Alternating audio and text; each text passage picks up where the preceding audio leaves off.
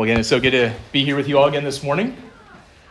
Third time now, so must not have done too badly more recently. No, I'm just teasing. No, it's always a pleasure to be back with you all. And so I'd like to invite you to go ahead and turn with me in your copy of God's Word to Luke 2. We're going to be reading from verses 21 through 35. And as you can imagine, this is going to be a Christmas-related sermon. This is, of course, the first Sunday of Advent as we were just celebrating and lighting the candle. And it was just really beautiful to see the Murrays lead us in worship in that way. So, again, we're going to be in Luke 2, 21 through 35. Now, that said, though, this passage, as you turn to it, you're going to probably recognize, okay, this is already after Jesus was born, contextually speaking. And here, we're about to see, I think, a fairly unique presentation of the gospel message in this text. We might be thinking shepherds, wise men, things of that nature, pictures of the nativity scene. We often think of these scenes in our mind, and rightfully so, at Christmas time. But here, we're actually going to be looking at Jesus as an infant, shortly after he was circumcised, coming to be consecrated at the temple.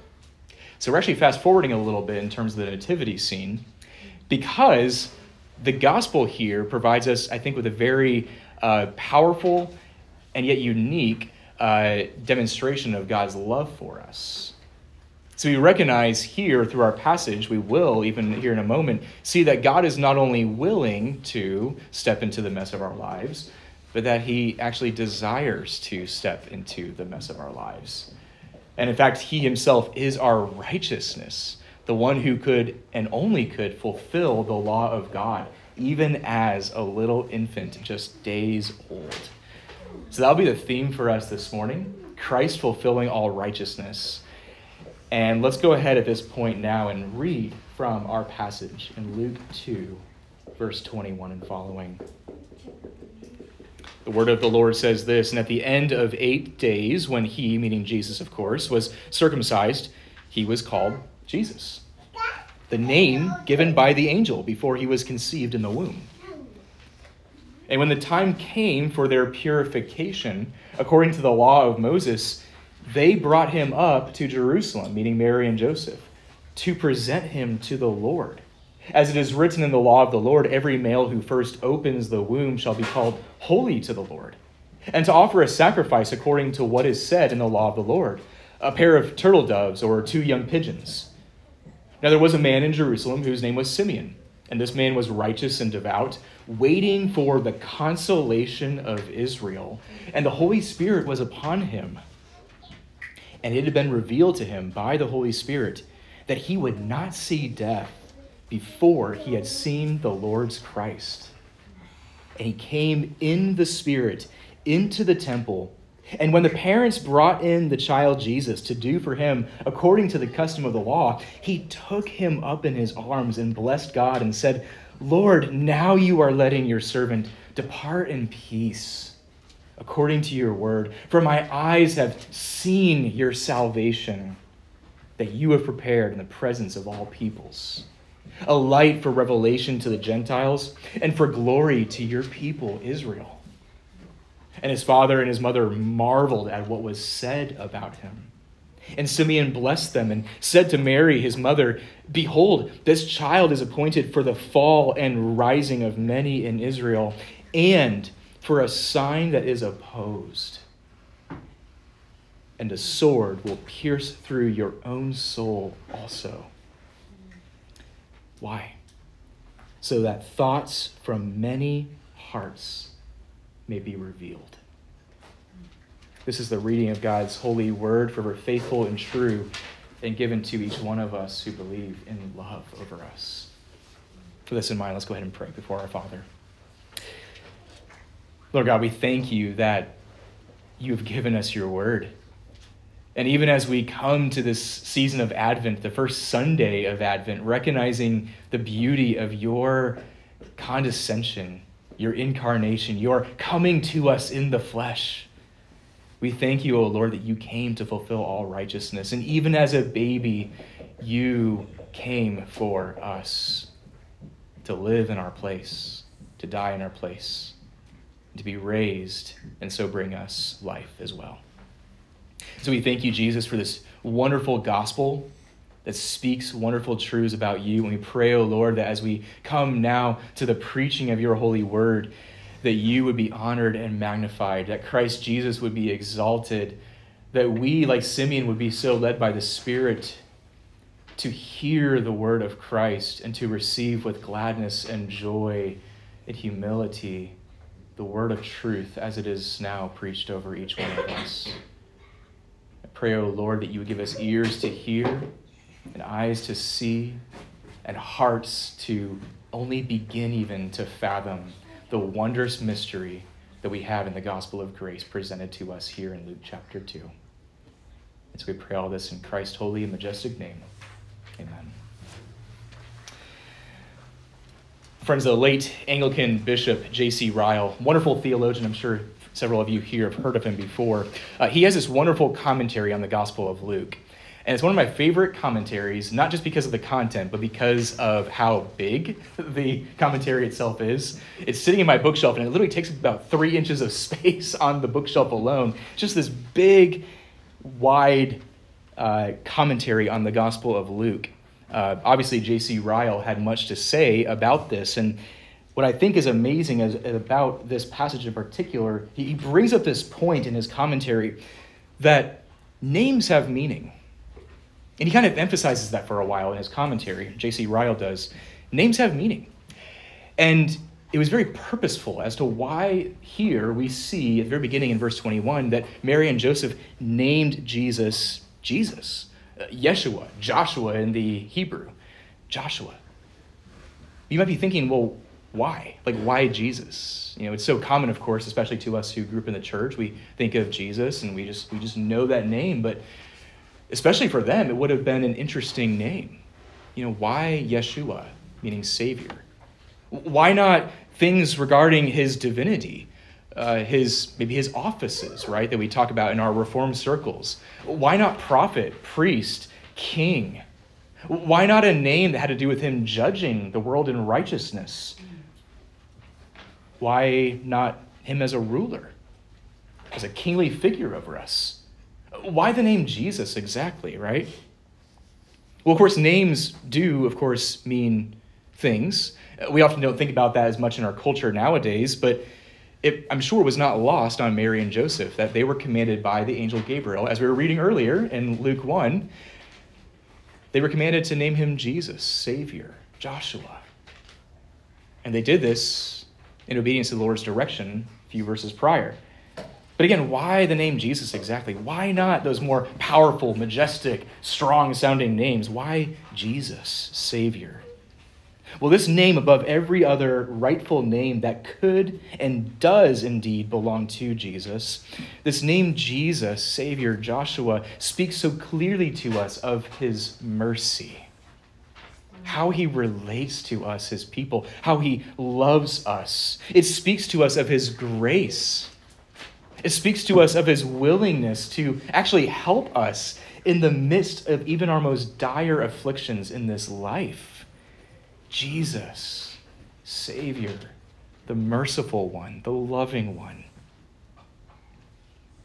And it speaks especially of his desire to deliver us from our sins to the uttermost.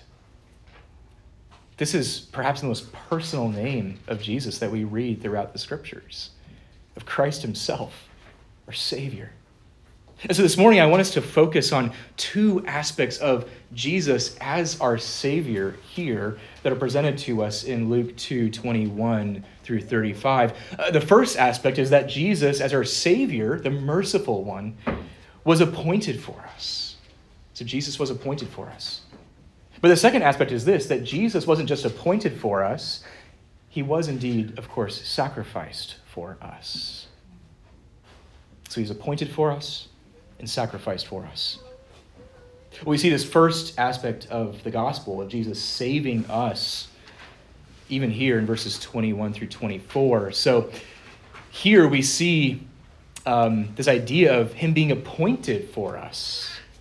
Now, oftentimes and there's a few doctors in the room, so I need to be careful with this, but we often don't think of appointments as a very fun thing. You know, you think of a doctor's appointment. I don't like that word appointment. You know, I'm dreading that. But Jesus was appointed for a very clear purpose. Verse 21 drives us to see what his purpose, what his appointment was. It says this again, at the end of 8 days, when he was circumcised, he was called, as we've said, Jesus, the name given by the angel before he was conceived in the womb. Now, the reason why I'm calling this an appointment of sorts, then, is again, not just because we love, medical appointments and doctor visits and whatnot, or exams if you're a student, or whatever the appointment might be for that day, maybe meeting with someone. But the reason why I'm calling this appointment of sorts is because in the original Greek language, this phrase, at the end of 8 days, implies this need for fulfillment. And in fact, it actually does more than just implying it. It actually, in the Greek, has that same word for fulfillment twice over in verse 21 and 22. At the end of 8 days, there was a purpose behind this. Something had to happen. And that, again, that word for fulfillment there in the Greek is used not just in verse 21, but also in verse 22. And furthermore, the concept of Christ actively fulfilling all that he had come to do is just continuously alluded to throughout the rest of this passage. And so right off the bat, we have to understand that Jesus was indeed appointed to something. He was appointed to fulfill something that had to happen in the fullness of time, as Galatians 4 later on says. Now, it's hard to translate this idea of fulfillment into our modern English language. That's why the ESV and other translations don't have that word fulfillment necessarily. It says that he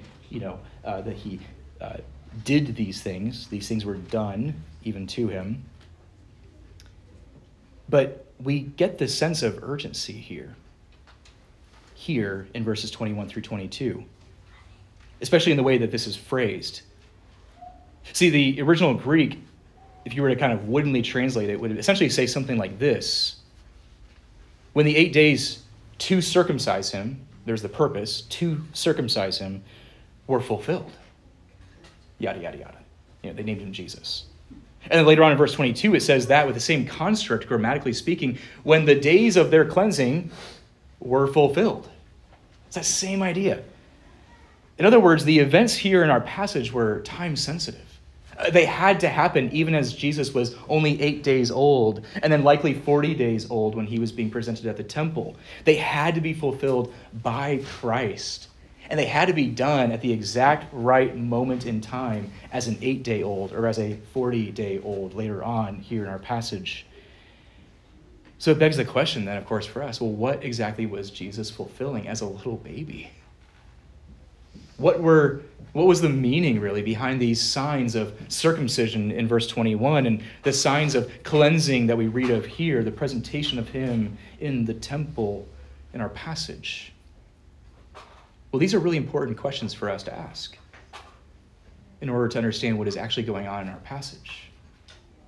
And thankfully, Luke, the gospel writer, makes it very clear to us. He answers what was going on. If you look at verse 23 with me, you'll see that Luke begins to explain the meaning. He says this in verse 23, as it is written in the law of the Lord, every male who first opens the womb shall be called holy to the Lord.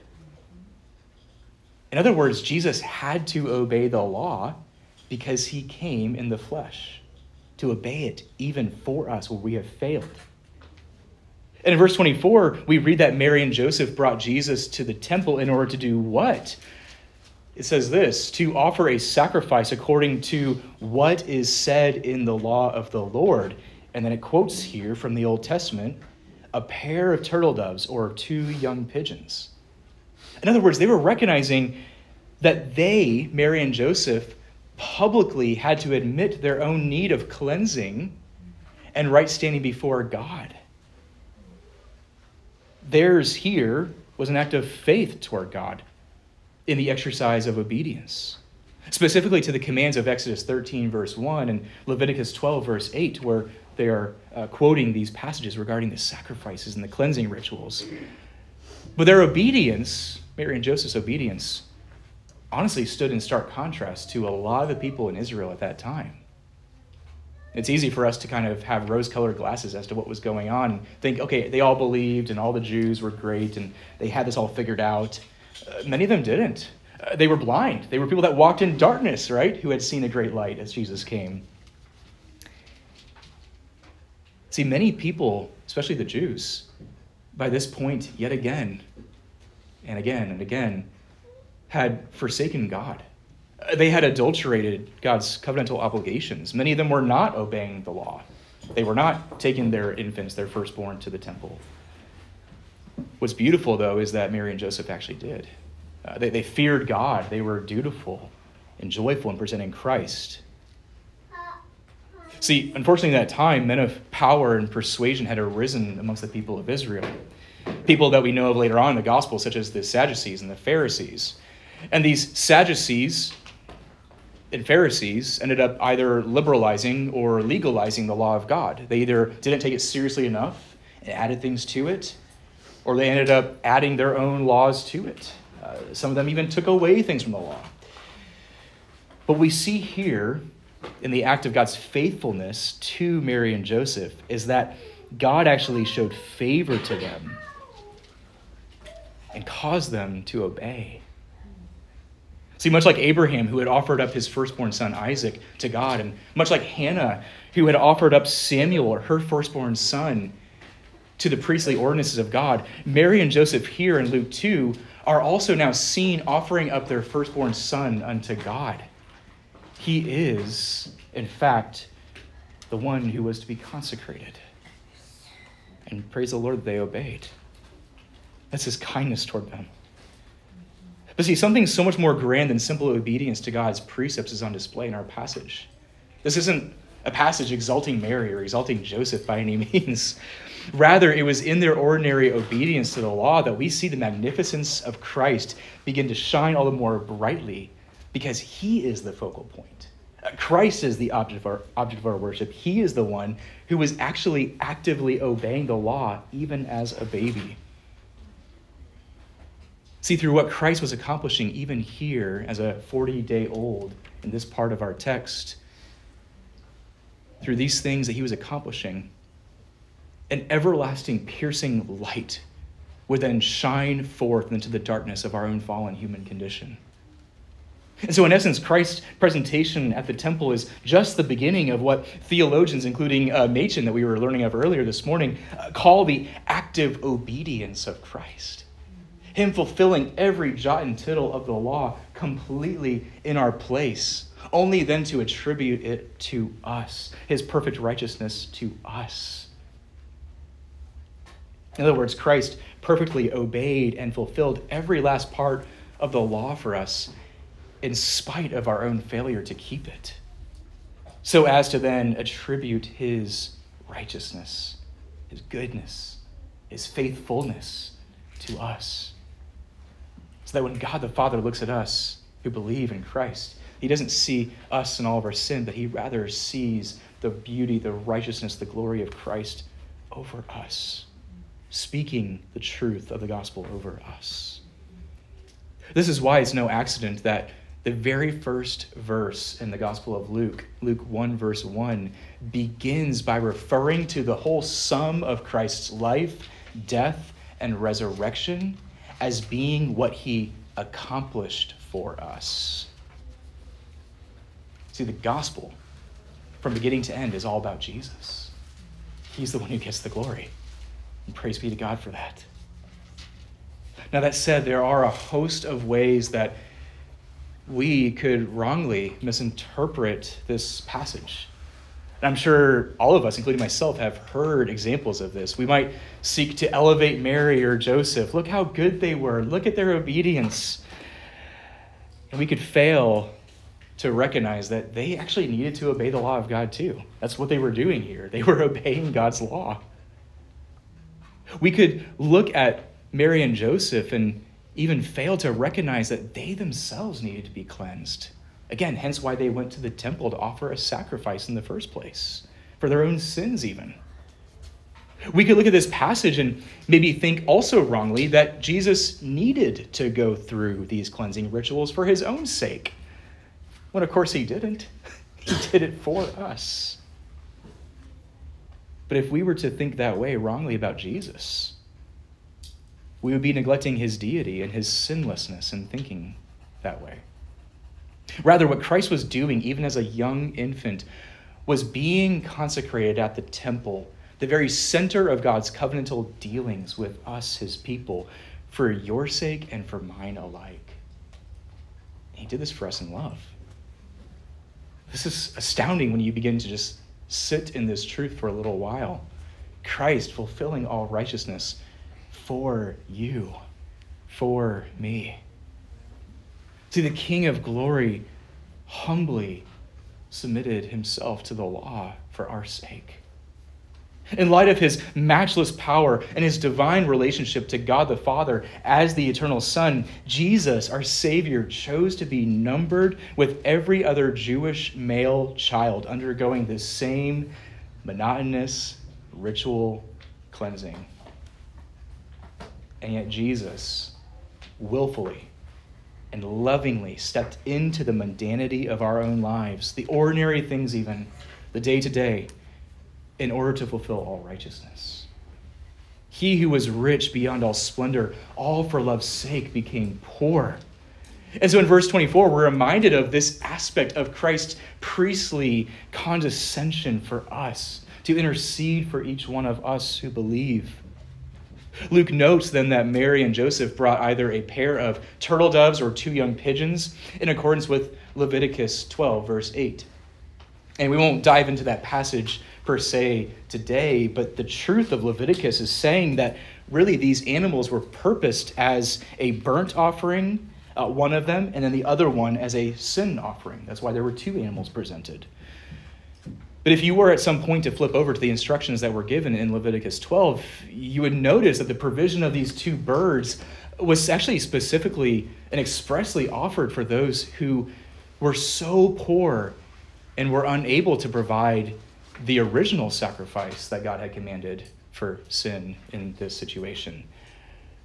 The original sacrifice that God had given to his people was actually the sacrifice of a year-old spotless lamb. This speaks so much about God's heart for his people. In this way, God's message is made clear to us. See, in our own impoverished ability to meet the law of God, God graciously provides the way in himself. He knows our weakness. He knows even our financial or our physical state. But more than just him knowing our weakness, we see yet another picture of the gospel here in front of us. See, where Mary and Joseph couldn't even have the financial means to provide an actual literal lamb, they brought Jesus, the true Lamb of God. Yeah, they might have brought turtle doves or pigeons, but Jesus is the true Lamb that they brought to the temple to be consecrated. And so the sacrificial lamb is not really entirely absent from this picture, is it? Rather, Christ, friends, is the Lamb here in Luke 2. He is the Lamb who was appointed to meet the very demands of the law, to atone for us, to cleanse us. As Galatians 4 goes on to later say in the Word, Christ was born of woman born under the law. Why? To redeem those who were under the law. Do you see then the very heart of God on display for you even here in Luke 2? See, this Jesus who is the wonderful counselor, the almighty God, is also our Prince of Peace and the one who makes peace by the blood of his cross. He is the only one who could do this between us sinners and a holy, righteous God. And his sacrificial death for us is prefigured even here as he is brought to the temple for the very first time like a lamb, silent. Silent. Well, this brings us to the second point of our passage this morning, that Jesus was not just appointed for us, but that he was sacrificed for us. And we'll see this especially in verses 25 through 35. See, here in verse 25, we begin to see a stark turning point in the narrative. Again, not to Greek out too much on you guys this morning, it's just important. The sentence in the Greek doesn't begin with a softer word for now or and, oh, now this happened. It's actually a much stronger word. Idu is the word. And it's the word behold, as the King James puts it. behold. Now, of course, we don't talk this way now. We don't go around saying, behold you, or behold this, If we did, it might be a little scary. It might run some friends off. So this probably sounds foreign to us. Behold, but why is Luke saying behold here? Behold, this happened here in verse 25. Well, I believe that the gospel writer Luke is intentionally using this word behold repeatedly at this point in our passage to showcase the unfolding of God's redemptive plan right before our eyes. Behold, something big is about to happen. Something big is about to happen in terms of the redemptive story going on here in the Gospel of Luke. For instance, again, earlier when the Murrays were reading the scripture from Luke 1, when Gabriel appeared to Elizabeth, and then later on to Mary, and then even again when the angels appeared to the shepherds in the countryside, that word behold is used over and over and over again to signify an intensified view of redemptive history. Behold, this happened. Behold, this happened. Behold, this happened. It's better and better. Well, now that same word behold is used again at the starting of this part of our passage to signify a shifting of focus, a shifting away from this idea of cleansing or consecration alone, and a shifting now to the theme of sacrifice. Sacrifice for sin.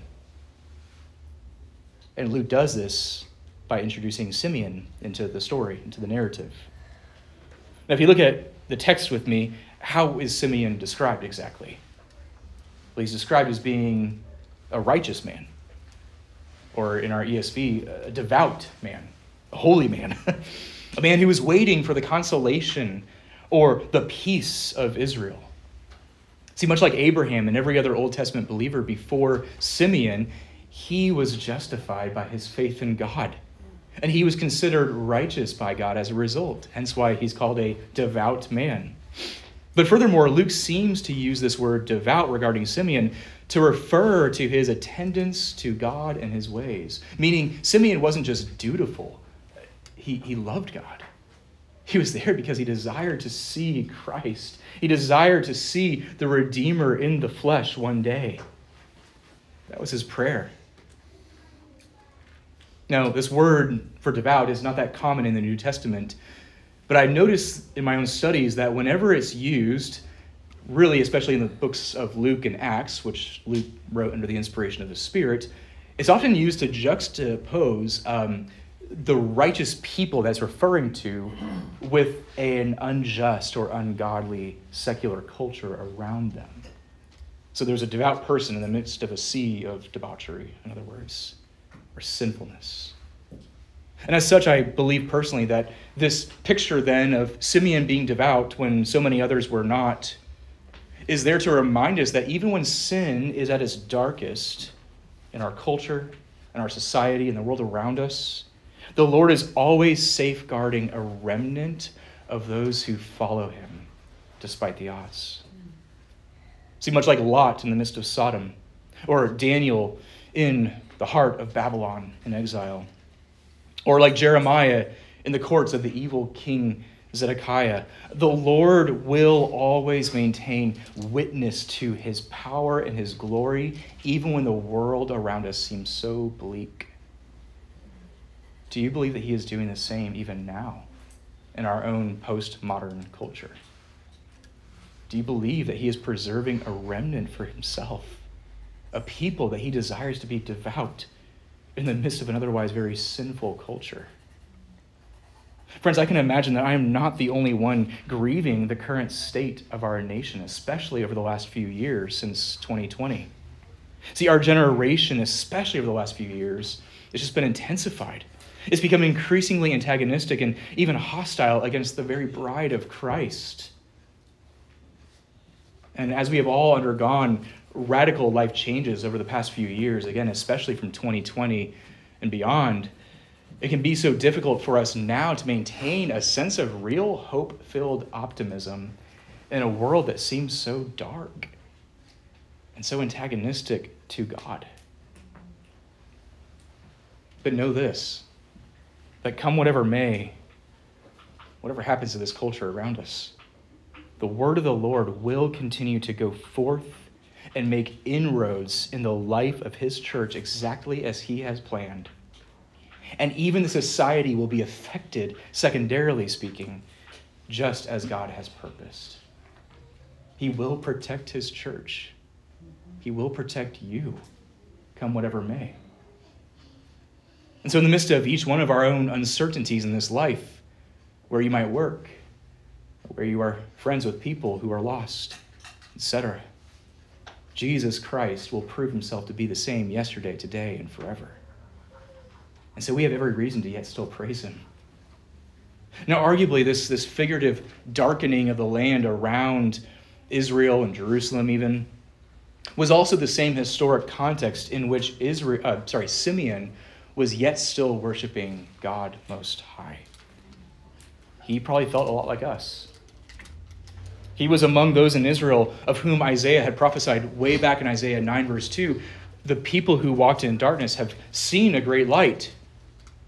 And so through this Christ whom Simeon was about to see in the flesh now before him, God would indeed multiply his people and increase their joy and divide amongst them the spoils of Christ's victory.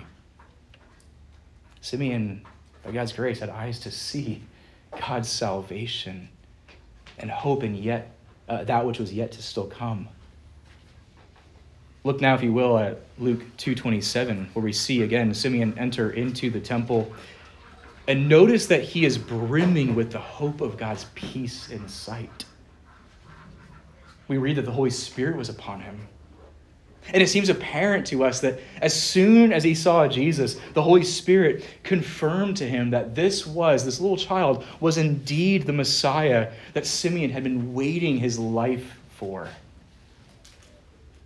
And most astoundingly, that this Messiah, even as a little baby, was already beginning to accomplish all of the law concerning him. And so Simeon rightfully, gleefully took up that child into his arms, blessed God, and poured forth praise, a beautiful epitaph that we see in verses 29 through 32. It says this again, "Lord, now you are letting your servant depart in peace according to your word. For my eyes have seen your salvation, that you have prepared in the presence of all peoples, a light for revelation to the Gentiles and for glory to your people Israel." So friends, what did Simeon see in the Christ child? What did he see? So many things. First, he arguably saw Isaiah 7:14, like we read earlier, play out before his eyes. That the virgin who was with child had borne a son, God with us. And that he was not just born miraculously, though that's amazing in of itself, but he was born to fulfill all righteousness and all prophetic mysteries concerning this same Messiah. I can't imagine how enthusiastic then Simeon must have been to finally see with certainty his own Savior, now in the flesh, a baby right before him, fulfilling all righteousness. And so with utter confidence, he testified by the Holy Spirit that his own eyes had seen the Lord's, and there's our word again, salvation. Jesus, Savior, a light, the light really, that would reveal God himself to those outside of the house of Israel and bring purification and blamelessness to all who call upon him by faith and repentance. But beyond the absolute hype that I'm sure Simeon was experiencing here in our passage, there is one thing above all else that is perhaps most curious about his prophetic words here in verses 29 and following. See, Simeon boldly proclaimed here that God had prepared this child to be the salvation for his people. In other words, God was willfully stepping in to the mess of our lives to redeem us from the curse of sin, that is death. And this news was nothing short of marvelous then. As we read earlier in Sunday school, plans that were formed of old, plans that were faithful and sure, as it says in Isaiah 25, 1 and following, were now being revealed moment by moment by moment. The God who had promised to swallow up death forever It's the same God who had sent his Son to come in the flesh and to accomplish so great a salvation. But in the midst of all this marveling, Simeon then turned to Mary in a very peculiar way.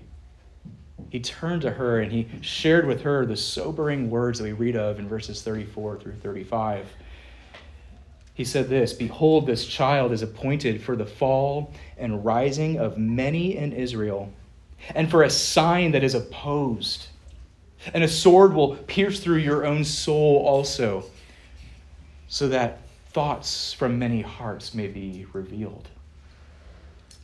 Now, time would certainly fail us to try to unpack all the rising and falling that is talking about here, the rising and falling of Israel in today's sermon. But I believe that there is a very simple truth that we can take away from it. See, just as the Lord God had created the heavens and the earth, separating out light from darkness, separating ocean from sky, separating sun from moon, and drawing up man from the dust of the earth, creating man in his own image and likeness, so we are new creations in Christ by his Holy Spirit's work. We do not belong to this world, but we have been called out of darkness into his marvelous light, out of spiritual death into the newness of Jesus' life, out from under the curse of our own sins into the joy of eternal life secured and offered in Christ. But what is most fascinating is that the tool of this separation, the old man from the new, death and life, the tool of this separation between those who would fall and rise on account of Christ Jesus is nothing other than the cross itself. That was the sword that God used. See, as Simeon had prophesied, the cross really proved to be a sign that is opposed.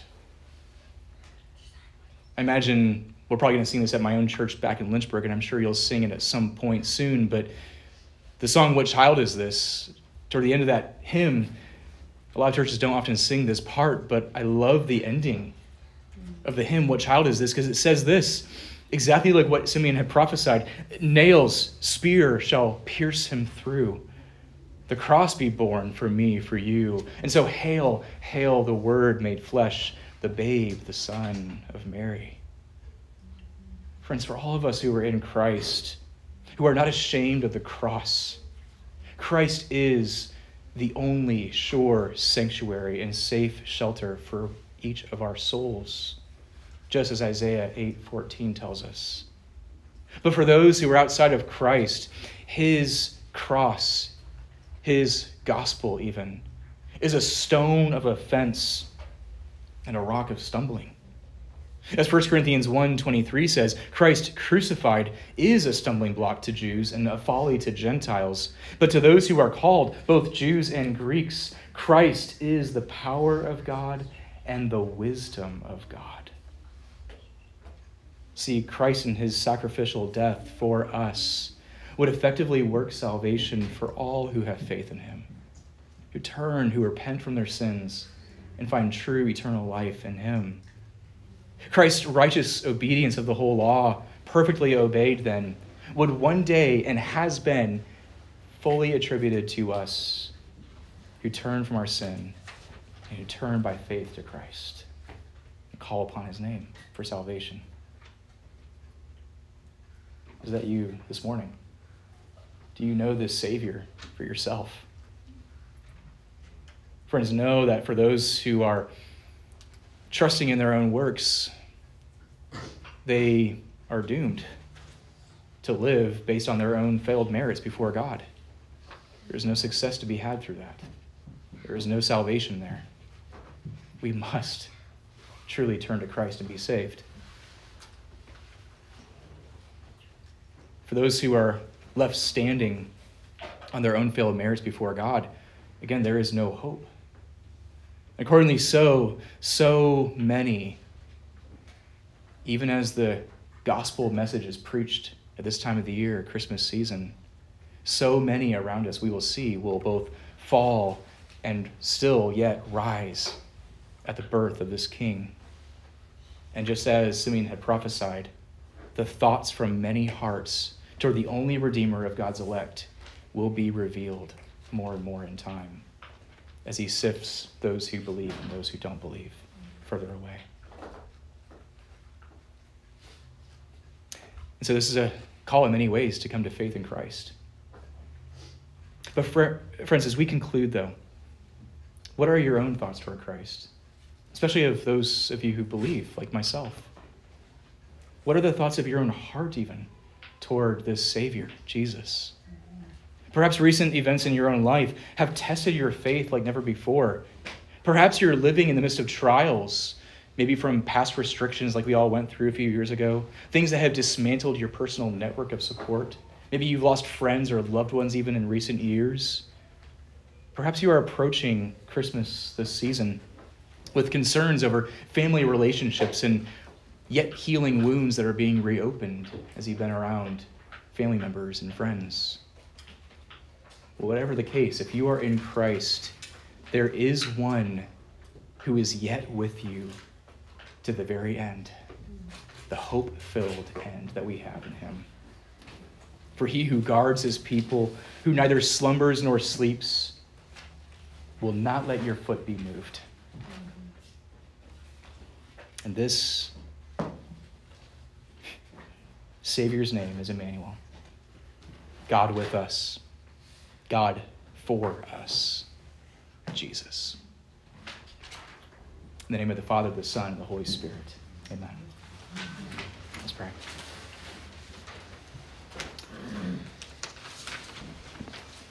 Jesus, we thank you that yours truly is a kingdom that cannot be shaken. And we thank you, O Lord, for the sign that is folly to the world, but a sign that is salvation for us. We thank you, O Lord, for the cross. We thank you, Lord, for coming for us, for being appointed, for being sacrificed for us. And we thank you, O Lord, that truly we have life in you. So Jesus, as we begin this Christmas season, this first Sunday in Advent, we ask, O Lord, that you would be magnified and glorified in our midst, that our joy in you would be made all the more complete as we rest upon Christ, even as he started to fulfill the law in his early infancy. We thank you, O Lord, for the gracious gift of your Son, who loved us and who gave himself for us.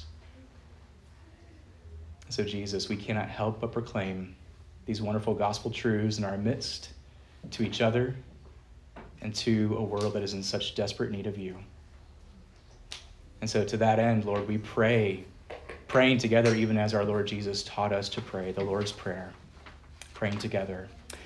Our Father in heaven, hallowed be thy name. Thy kingdom come, thy will be done, on earth as it is in heaven. Give us this day our daily bread, and forgive us our debts as we forgive our debtors. And lead us not into temptation, but deliver us from evil. For thine is the kingdom, and the power, and the glory forever. Amen.